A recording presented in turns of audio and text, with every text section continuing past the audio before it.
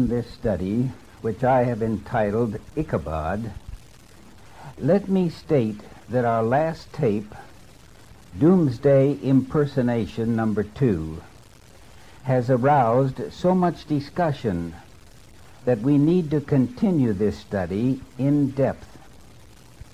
The prophet Ezekiel described the abomination of sun worship which took place within God's holy temple in the old Jerusalem. And God's last day prophet has stated that this will be repeated again in the Seventh-day Adventist Church to the very letter. Let us pray.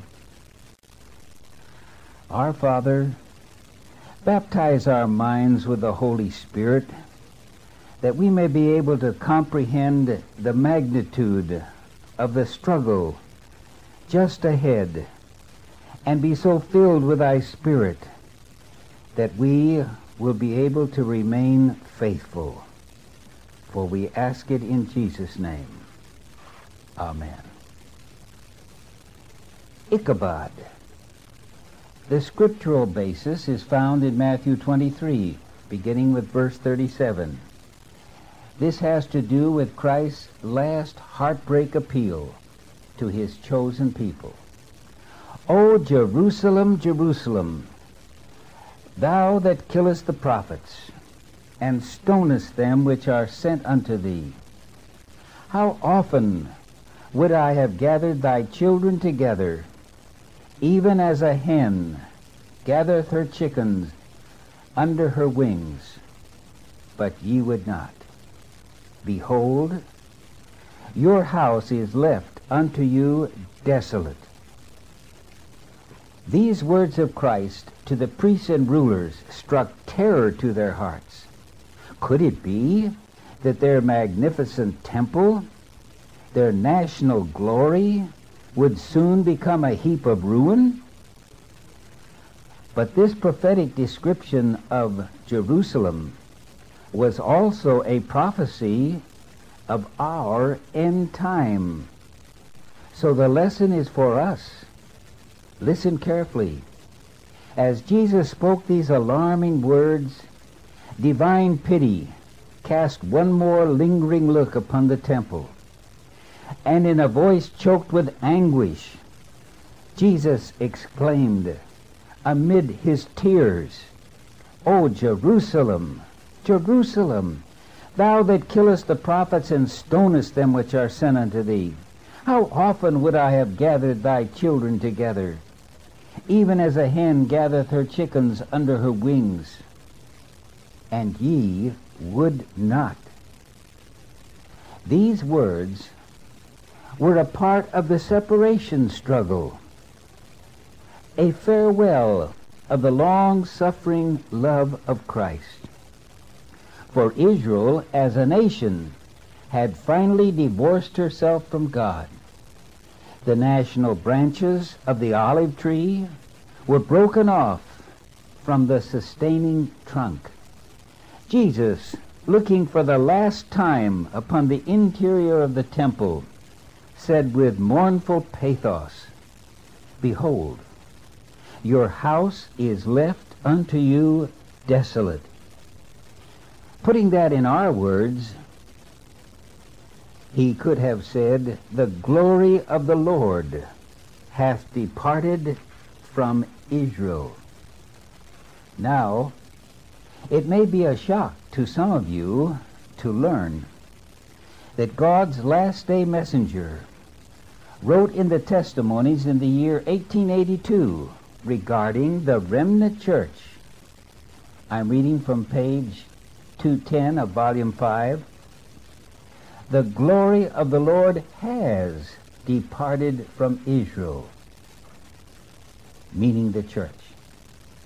As you study the context of the sealing message that she was presenting and describing, you find the end time of which he was speaking of. There was a small company that would be sighing and crying because of the abominations that would be found within God's remnant church. So she was actually speaking of the time in which you and I are now living. And that's alarming. But before we proceed, let's examine the meaning of the word glory. God's glory has always been equated with his character. In Eden, a glorious light enshrouded the holy pair, for they had been given a character pattern much like that of their Creator, which they were given to develop and improve, so that their characters would be fashioned like unto God's character. But alas, they sinned, and in doing so, the glorious external light left them naked, which was a fit symbol of the loss of their godlike characters. For with the loss of the outward glory went the loss of sharing in the divine nature. But praise God, the loving Lord did not forsake them. Immediately, the plan of salvation was activated, and character restoration was begun. Later on, in the day of Moses, God proposed to visibly dwell with his people. This is why the Shekinah glory abode in the most holy of the sanctuary. Moses was so enraptured with this glory that he wanted to see God fully.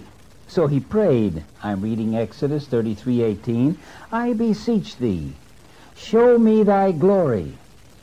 And God answered, verse 22, I will put thee in the cleft of the rock, and I will cover thee with my hand while I pass by. And now, notice these words, verse 19, I will make all my goodness pass before thee.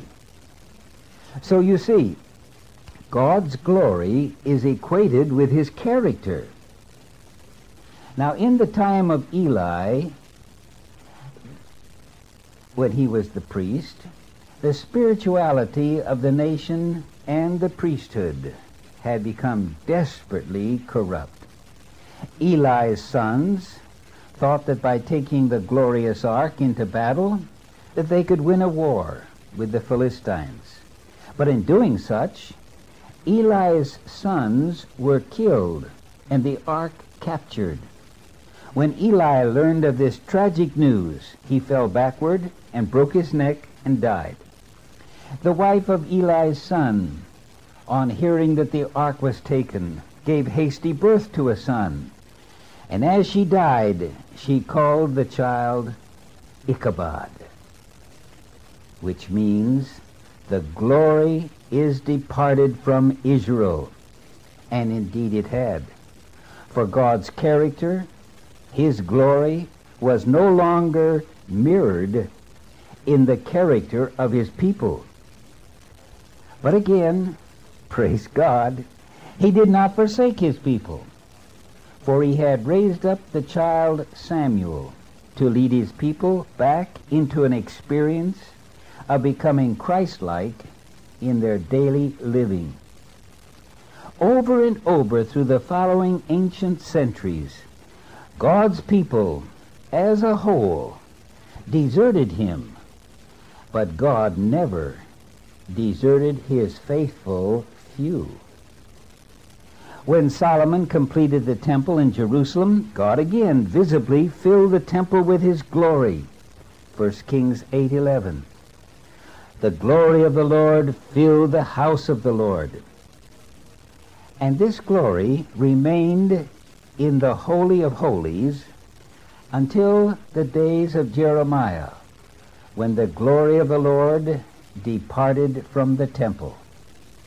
This departure is visibly described by God's prophet as being similar to that which took place when Christ was to ascend to heaven after his resurrection. I'm reading from Desire of Ages, page 829. As the place of his ascension, Jesus chose the spot so often hallowed by his presence while he dwelt among men. Not Mount Zion, the place of David's city, not Mount Moriah, the temple site, was to be thus honored. There Christ had been mocked and rejected. There the waves of mercy, still returning in a stronger tide of love, had been beaten back by hearts as hard as rock. Thence Jesus, weary and heart-burdened, had gone forth to find rest in the Mount of Olives. The holy Shekinah, in departing from the first temple, had stood upon the eastern mountain as if loath to forsake the chosen city. So Christ stood upon Olivet with yearning heart, overlooking Jerusalem. Now, as we turn to the writings of Jeremiah and Ezekiel, we find in type a pattern which will take place in our future. For in the book of Jeremiah we discover the reason why the temple was destroyed by King Nebuchadnezzar. It was because the people and their leaders utterly disregarded the Sabbath of the Lord, so that the glory of God departed from Israel. I'm reading Jeremiah 17, beginning with verse 21. Thus saith the Lord, take heed to yourselves, and bear no burden on the Sabbath day, nor bring it in by the gate of Jerusalem. Neither carry forth a burden out of your houses on the Sabbath day. Neither do ye any work, but hallow ye the Sabbath day, as I commanded your fathers. You see, at that time they were totally disregarding the Sabbath. They were not keeping it holy. They were carrying on the business like anybody else. I'm reading on. But they obeyed not, neither inclined their ear, but made their neck stiff, that they might not hear, nor receive instruction. Then he went on, if ye will not hearken unto me, to hallow the Sabbath day, and not to bear a burden, even entering in at the gates of Jerusalem on the Sabbath day, then will I kindle a fire in the gates thereof, and it shall devour the palaces of Jerusalem, and it shall not be quenched. Now Jeremiah, sensing the coming destruction because of the apostasy in breaking the Sabbath, he removed the ark of God from the sanctuary, hiding it in a cave. In the book Prophets and Kings, page 453, we read, among the righteous still in Jerusalem, to whom have been made plain the divine purpose, were some, you notice, just a few, were some who determined to place beyond the reach of ruthless hands the sacred ark, containing the tables of stone, on which had been traced the precepts of the Decalogue. This they did.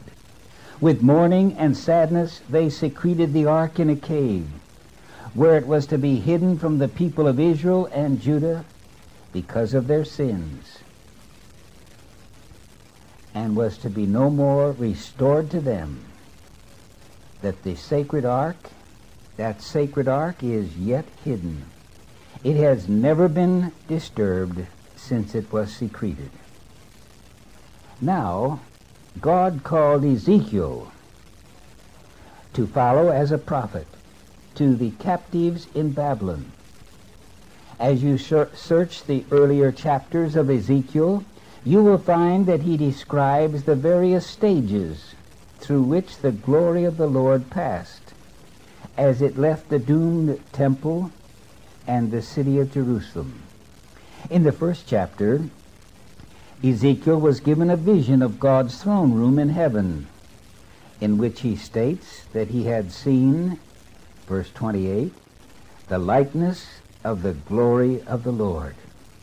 And again in the 3rd chapter, verse 23, he says that he sees the glory of the Lord, so he knows what he's talking about. Then in chapter 5, he is given a message concerning the sins and abominations of God's people and of the Jewish leaders who were defiling God's earthly sanctuary in Jerusalem, so that he might understand why Jerusalem had been destroyed. In chapter 8, Ezekiel is then transported in vision to Old Jerusalem, where he beholds the glory of the Lord. Verse 4 of the 8th chapter. In spite of the continued abominations, God had not yet caused his glory to fully depart out of the sanctuary. But as you turn to chapter 9, you read that the glory of the Lord had begun to leave the sanctuary. Verse 3, the glory of God of Israel was gone up from the cherub. Then in chapter 10, the glory departs a little further, for it has left the covering cherub and now stands over the threshold of the door. And then looking down over the courtyard, it passes over the doomed city. This is clearly revealed in the 19th verse of chapter 10. The glory of God of Israel was over them above. Oh, how patient and merciful is our God! How reluctant to remove his glory from a rebellious people. Nevertheless, slowly and surely, the glory of God was being removed in stages. Now this brings us to chapter 11 of Ezekiel, where God shows Ezekiel in detail why the glory of God was departing. Here he has given a view of some 25 priests, which were first mentioned in Ezekiel 8:16. And he brought me into the inner court of the Lord's house. And behold, at the door of the temple of the Lord, before the porch and the altar, were about 25 men, with their backs toward the temple of the Lord, and their faces toward the east. And they worshipped the sun. Now these men were participating in the abominations of sun worship, and they were doing it right within the sanctuary of God. Now please keep this in mind as we proceed, for it is so important, for we shall consider how Sunday worship will again infiltrate within the very midst of God's people in our day before the end comes. Then finally in chapter 11, because of this sun worship, we read, and I'm reading verse 23 of chapter 11, and the glory of the Lord went up from the midst of the city, and stood upon the mountain which is on the east side of the city. This is exactly as we read in Desire of Ages, page 829, how the glory of God departed from the temple, and then the city, and finally from the people, never to return. For you see, the ark of the mercy seat had been taken away and hid in a cave, because they had, in a sense, collectively sinned away their day of grace in dishonoring the holy Sabbath by following the pagan customs of sun worship.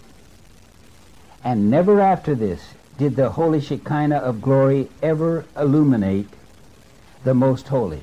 Nevertheless, God did not utterly forsake his people. We read in Ezekiel 13:23, "For ye shall see no more vanity, nor divine divinations, for I will deliver my people and ye shall know that I am the Lord. Thus God promised in due time to deliver again his faithful, a small remnant, out of the hands of the oppressors. So, after the captivity was over, and the temple rebuilt under the leadership of Zerubbabel, the remaining old men who were still alive and had seen the glory of God once displayed in the most holy temple, now wept at the lesser grandeur of the second temple. Why?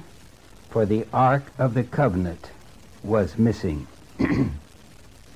In Desire of Ages, page 52, we read, the Shekinah had departed from the sanctuary. But notice, a greater glory had been promised. I read on.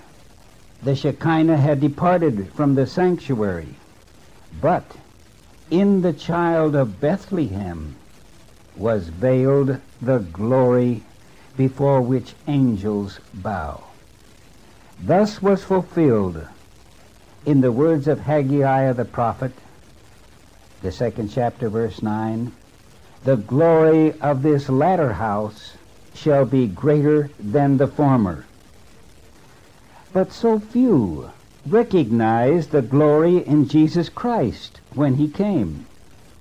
Yet he was God's Son, veiled in human flesh, come down to his very own, but his own received him not. Once again, the glory of God was to depart from his people and from a city which was again to be destroyed. As with the first temple, the second withdrawal of God's glory was not abrupt, but gradual, conducted in patience and in reluctance. I am reading Desire of Ages 6:26.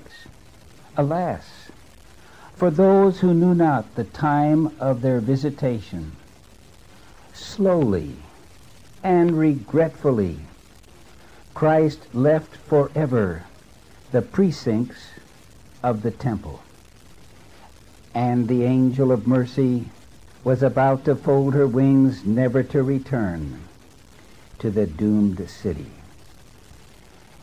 Reading on in Desire of Ages 6:29, Israel as a nation had divorced herself from God. The natural branches of the olive tree were broken off. Looking for the last time upon the interior of the temple, Jesus said with mournful pathos, Behold, your house is left unto you desolate.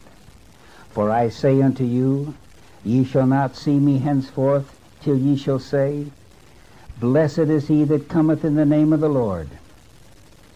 Hitherto he had called the temple his Father's house, but now, as the Son of God should pass out from those walls, God's presence would be withdrawn forever from the temple built to his glory.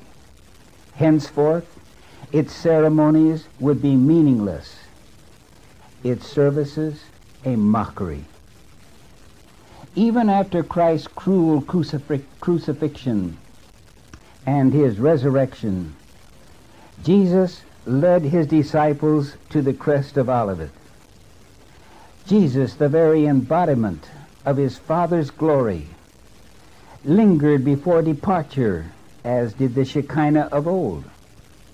Once again the divine glory departed gradually, reluctantly. Desire of Ages 8:29. The holy Shekinah, in departing from the first temple, had stood upon the eastern mountain as if loath to forsake the chosen city. So Christ stood upon Olivet with yearning heart, overlooking Jerusalem. Christ, in his coming kingly glory, will not again stand on Mount of Olives, until he returns after the 1,000 years of the millennium. In Zechariah 14, verse 4 and 5, and his feet shall stand in that day upon the Mount of Olives, which is before Jerusalem on the east. And the Mount of Olives shall cleave in the midst thereof toward the east and toward the west. And there shall be a very great valley, and half of the mountain shall remove toward the north, and half of it toward the south. And the Lord thy God shall come, and all the saints with him. Now, with this background of understanding, we are now ready for our lesson for today. And I would be unfaithful to my calling if I did not call your attention to the failure of Israel of old, for the past is to be repeated in our present church, and similar results will follow. Please keep in mind that when I quote words from the Lord's servant, they are not my words. Let me beg you to lay aside all preconceived ideas and let inspiration speak to you. What is God's glory in our day? Inspiration gives us the answer. Review and Herald, March 24, 1891. The glory of God is the piety of its members, for there is the hiding of Christ's power. But I ask you, will piety totally depart from the people of God in the end time? Again, we find the answer in Manuscript 32, 1896. Quote, a new life is coming from heaven and taking possession of all of God's people. Now note, but divisions will come in the church. Two parties will be developed, unquote.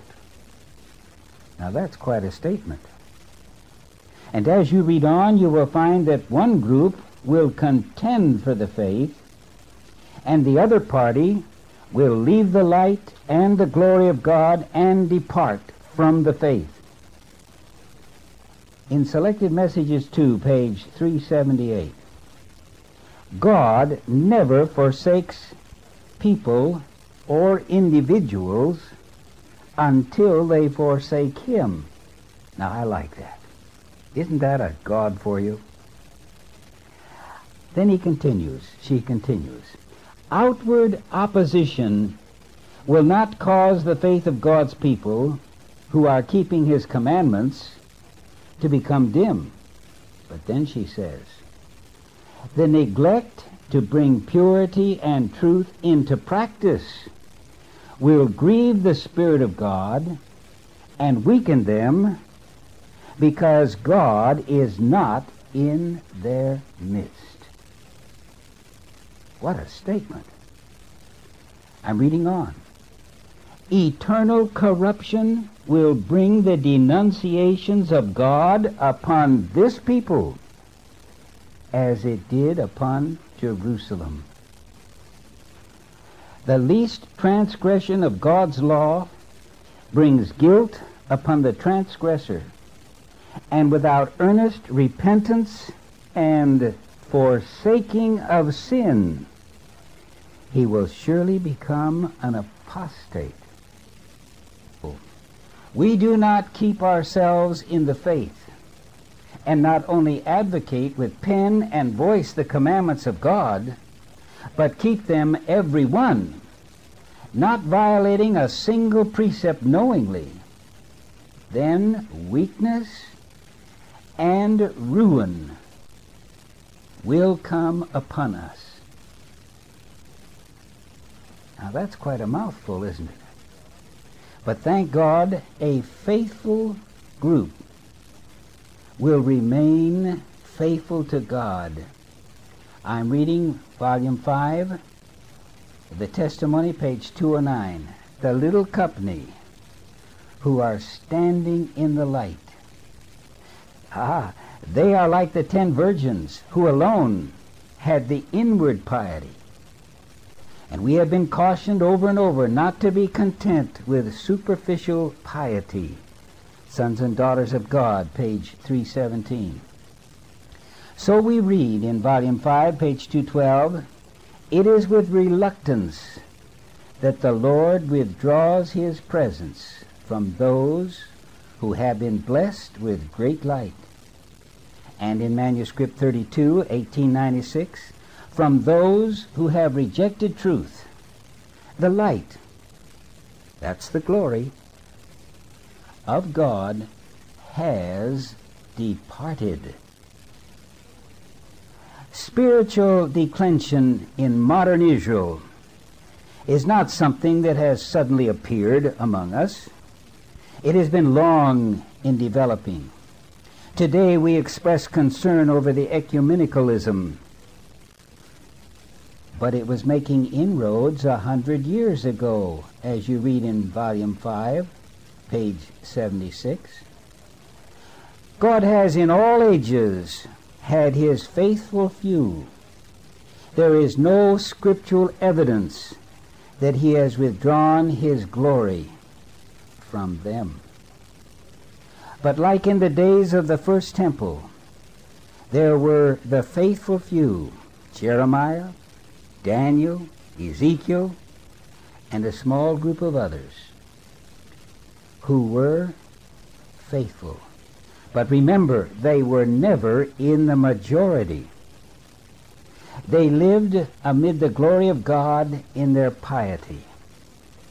So also in the day of Christ, there were a faithful few, as you will find also in the days of the martyrs during the Dark Ages.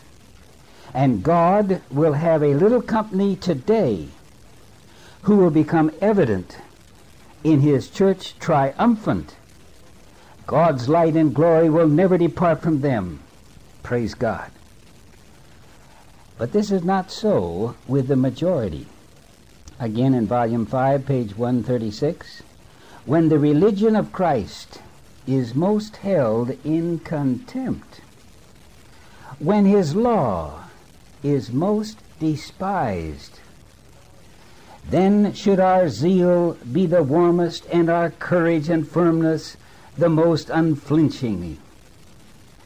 To stand in defense of truth and righteousness when the majority forsake us, to fight the battles of the Lord when champions are few, this will be our test.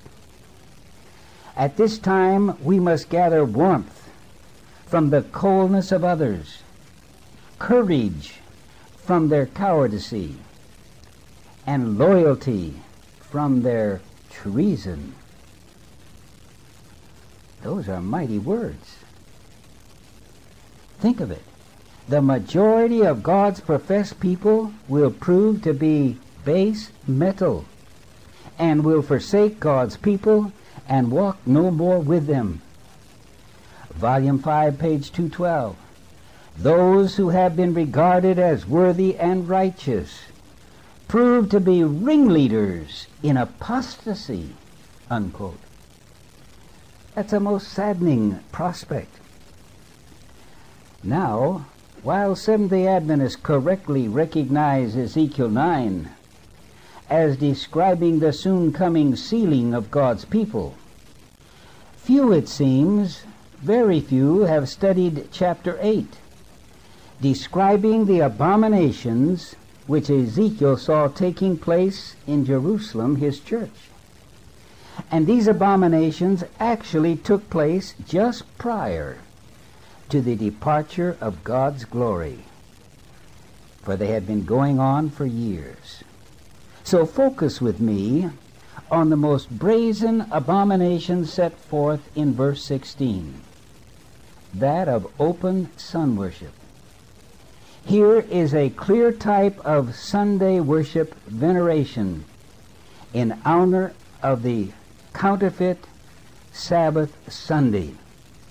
And I am amazed by letter and telephone to hear of what happened in our churches during this last Easter time. I'm going to just read one letter I received. I'm reading. In my early years, I can never remember hearing the word Easter mentioned from the pulpit. Yet last Sabbath, Pastor Blank announced this is the beginning of the Passion Week. The what? And let us remember Good Friday. What? There were Easter lilies and a wooden cross on the platform, and some of the children marched down the center aisle with palms and placed them at the foot of the cross. Today, our pastor was in the height of his glory with his 2 sessions of the pageant that he supervises each year, in which the group of people wander about the neighborhood to places depicting various aspects of the Passion Week. Can you imagine? Here are God's people doing the same as you will find all through Europe and South America during the Passion Week, going to the places depicting the Stations of the Cross. This is Catholicism. Then I read on. It seems to me that this is what I used to hear from our Catholic friends as they talked about going and doing the Stations of the Cross. And then he continues of another nearby church. Pastor Blank sent out a letter to his members several weeks ago informing them that on April 5, noon to 2 p.m., the various pastors of the local churches, including a Catholic priest, would be at the Blank Church to celebrate Good Friday, and requested all the members to be present. Here we see our church going into the pagan customs, the Easter sunrise services. It's amazing. Many of them sponsored by our churches in the out of doors, where the people wait the rise of the sun over the horizon to begin their worship service like the pagans as they worshiped the sun. Now, I am well aware that there are theologians among us who claim that we are not honoring the sun god in doing this. They believe that they are honoring the resurrection of Jesus at the very moment he arose from the grave. But let me tell you something. They have failed to read their Bibles, which teach that Jesus arose very early while it was yet dark, and that the women who reached the tomb at sunrise, learning that he had already risen and departed. You read of this in John 20, verse 1 and 2. The first day of the week, Mary Magdalene, cometh Mary Magdalene early, when it was yet dark, into the sepulchre, and seeth the stone taken away from the sepulchre. Remember, it was still dark. The tomb has been opened. Then she runneth and cometh to Simon Peter and to the other disciples, whom Jesus loved, and said unto them, They have taken away the Lord out of the sepulchre, and we know not where they have laid him. You know, since Sunday sacredness is to be our final test, how sad to see Seventh-day Adventists professing to keep God's law and joining in this form of ecumenicalism. This is nothing but modern Baal worship. And books now are being published on our presses, preparing God's people to keep Sunday, such as the book Be Unbelief by Jack C. Criera, who states on page 185 that the Sabbath or Sunday is not the final test. Listen closely as I read, quote, The issue then in the final conflict will not be between two groups of Christians or even between two rest days, but between two opposing methods of salvation. Of course, he's talking there about the new theology against legalism, that is, keeping the law. Our General Conference President teaches the same false concepts as taught by Jack C. Chiara. Listen closely. I'm quoting from his book, We Still Believe, by Robert S. Falkenberg, page 64. Quote, "If we consider Sabbath keeping a requirement for salvation, we have turned the commandment on its head." Unquote. Beloved, Sabbath keeping is a requirement of God's salvation. This new theology is constantly avoiding the word obedience and preaching instead unconditional love. In the plan of salvation, there is no such thing as unconditional love. The conditions for eternal life is perfect obedience. See Steps to Christ, page 62. "There will be even among us hirelings and wolves in sheep clothing, who will persuade the flock of God to sacrifice unto other gods before the Lord. Youth, who are not established, rooted and grounded in the truth, will be corrupted and drawn away by the blind leaders of the blind and the ungodly. Despisers that wander and perish, who despise the sovereignty of the Ancient of the Days, and place on the throne a false god, the idle Sabbath.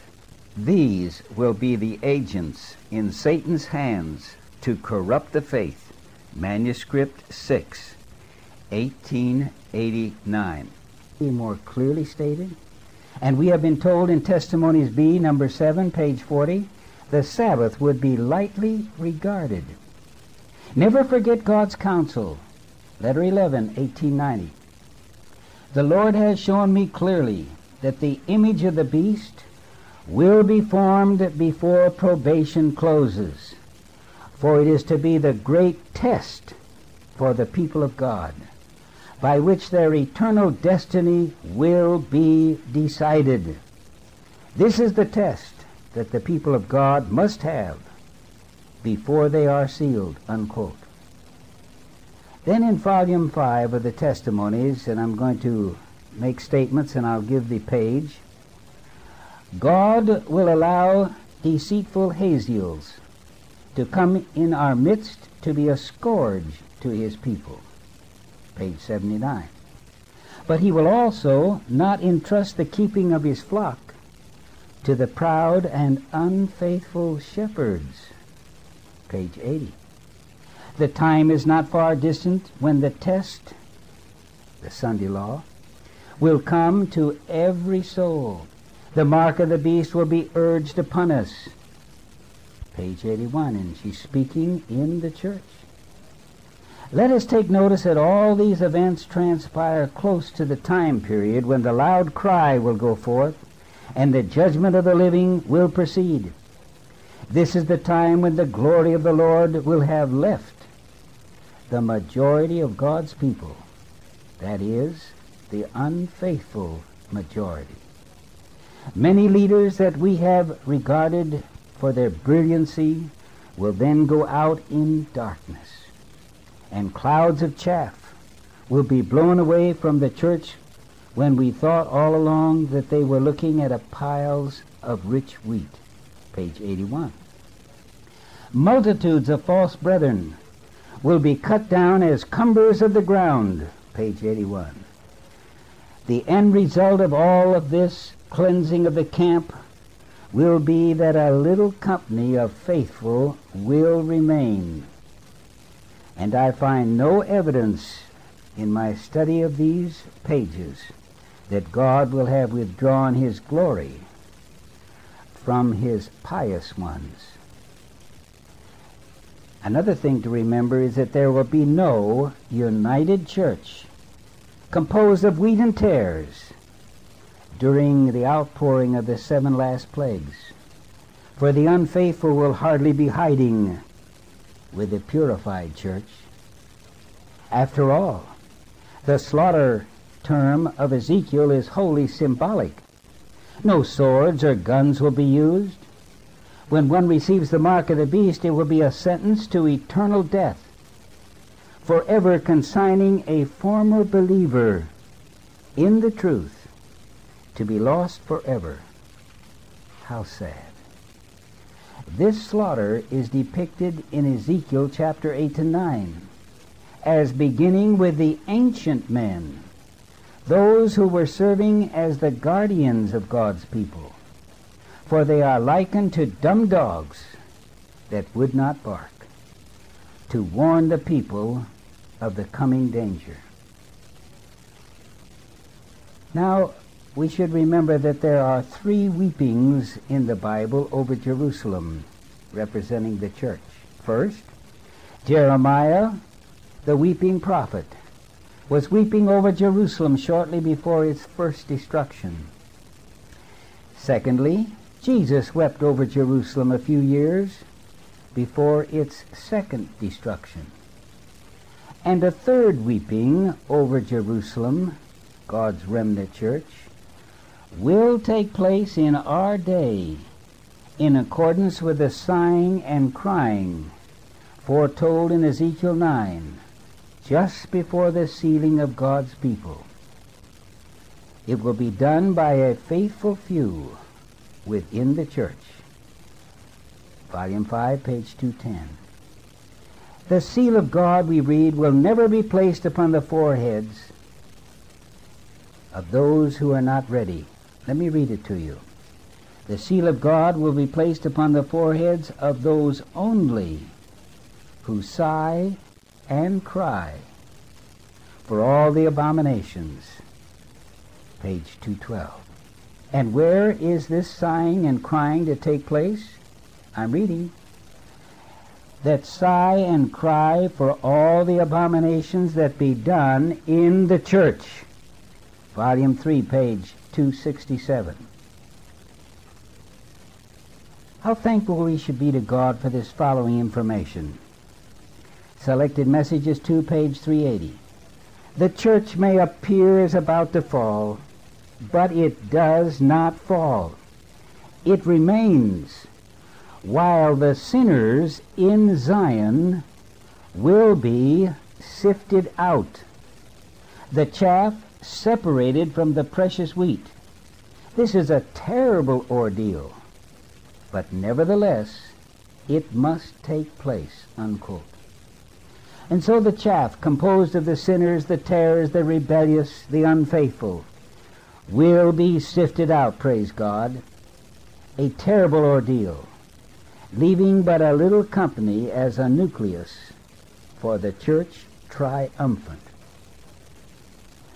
But God's glory will not be with the majority. Volume 5, page 136. The majority forsake us, unquote. Church after church, in other words, described as company after company, will drop the standard of truth to desert the Lord's army. Volume 8, page 41. But thank God, the remnant, a small company, does not fall. We have seen the promise that if we constantly behold God's glory, we read, we can become changed into the sons, that's the S-O-N, into the Son's image, from the glory to glory, from character to character, till we become like that which we adore. Oh, I like that. That's found in manuscript 8A, 1888. We can become like Jesus. So let us conclude this study by reading once more Ezekiel 8:16. And he brought me into the inner court of the Lord's house. And behold, at the door of the temple of the Lord, between the porch and the altar, were 25 men, with their backs toward the temple of the Lord and their faces toward the east. and they worshipped the Son. And this, I'm sorry to say, will happen again in our church. Listen to this carefully. Letter H, 31A, 1894. The Lord reads the heart as an open book. The men who are not connected with God have done many things after the imagination of their evil hearts. The Lord declares concerning them, they have turned me their backs, and not their faces, though I taught them, rising up early and teaching them. Yet they have not hearkened to receive instruction. Then these words, we are amid the perils of the last days. The time will soon come when the prophecy of Ezekiel 9 will be fulfilled to the very letter. Unquote. So let us have absolutely nothing to do in any way with this ecumenical movement that is being encouraged by the leaders of our church. We read by divine inspiration in Review and Herald, March 18, 1884, in churches, that's speaking of ours, and in large gatherings in the open air, ministers will urge upon the people the necessity of keeping the first day of the week. That sounds unbelievable today, but it is true. We have more to fear from within than from without. And so I tell you, terrible things are just ahead for God's remnant. We have seen nothing yet. Be sure that we are living within the glory of God each day and keeping His commandments by His grace. Let it not be said of any of us, Ichabod, the glory of God has departed. Let us pray. O loving God, as you withdraw your Spirit from the majority within the church, oh, please, God, pour out your fullness of a power upon the remnant few to sustain them and keep them in the coming crisis. For we ask it in His name. Amen.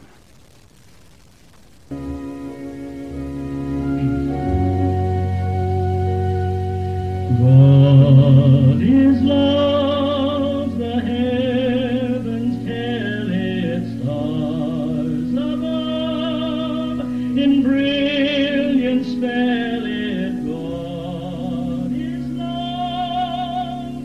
Rejoice and sing, my soul.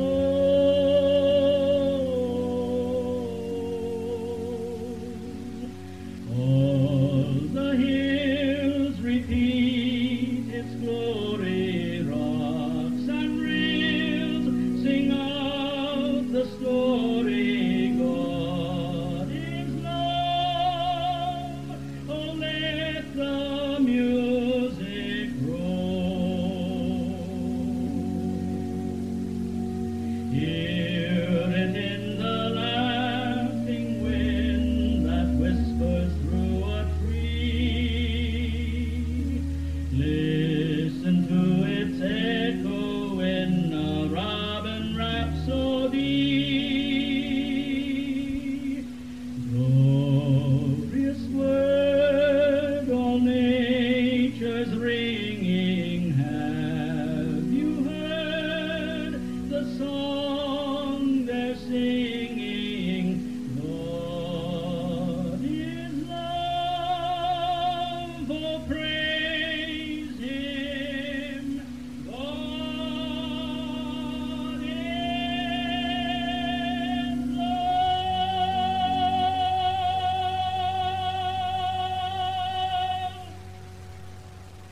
God is love, oh truth, transcendent message.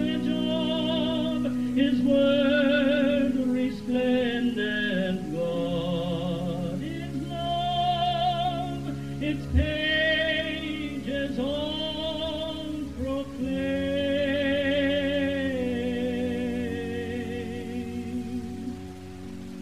Christ the Lord, the great Creator, heaven adored, became our Savior, born on earth to bear our sin and shame.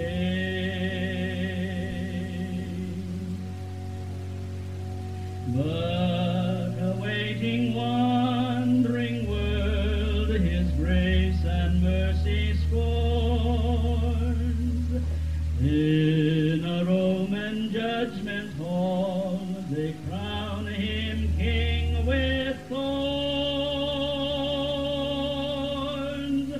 Oh, what loss all earth should note it at the cross in blood